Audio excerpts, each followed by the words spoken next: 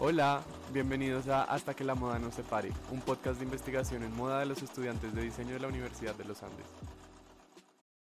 Bienvenidos a la primera entrega de Hasta que la moda nos separe, un podcast de investigación y creación en moda que revisa los procesos de diseño, las exploraciones materiales y la producción de colecciones finales de Estudio 6 del programa de Diseño de la Universidad de los Andes. La moda es política. Estudiar la historia del vestir visibiliza las relaciones de poder y las problemáticas sociales de una época manifestadas en la realidad material y estética de la ropa.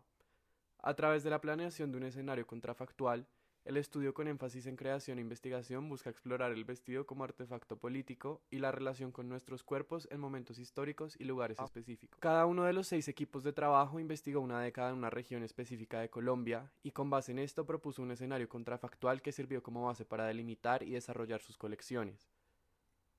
Las colecciones de este estudio surgen de 2 preguntas: ¿cómo se veía el cuerpo en la época estudiada? Y ¿cómo se manifiesta el vestido como un artefacto político? A continuación, Mariana les va a contar de qué trata cada una de las colecciones. Primero tenemos a la séptima papeleta en el 90, el movimiento estudiantil liderado por los jóvenes de la época, donde la forma de vestir definió todo un estilo de vida, como dónde frecuentaban, qué música escuchaban, sus influencias, motivaciones, etc. Todos estos puntos se vieron evidenciados en las demandas que fueron presentadas para la Constitución del 91.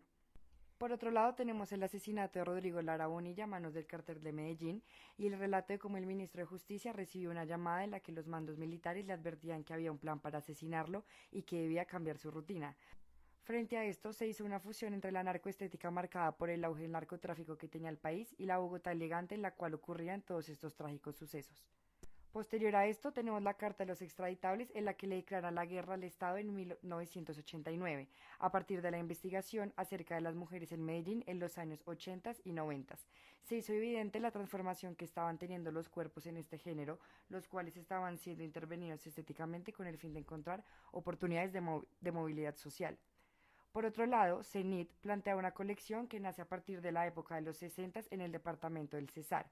Este responde a los campesinos después de la reforma agraria del 61, en la cual el cuerpo de estos actuó como otro recurso más para luchar por las tierras prometidas, pero nunca entregadas por el gobierno. Es un contexto en el cual los campesinos tuvieron que armarse para pelear y defender a los suyos. Elementos como el machete, el sombrero volteado, las abarcas y el calabazo se volvieron extensiones del cuerpo que transformaron el uniforme de trabajo del campesino en un uniforme de lucha. Asimismo, también tenemos la carta escrita en 1964 por Manuel Marulanda al presidente Guillermo León Valencia, la cual se usó como mecanismo para formular una transformación contrafactual, donde el campo sería una potencia textil desarrollada y también habría mayor conexión entre el campo y la ciudad.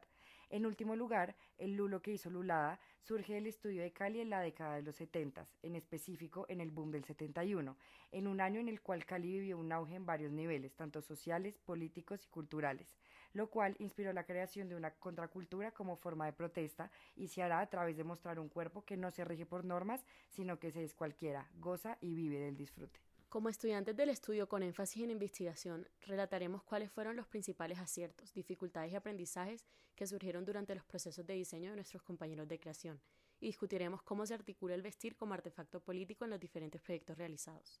Esperamos que nos acompañen en este viaje creativo lleno de altibajos y grandes aprendizajes.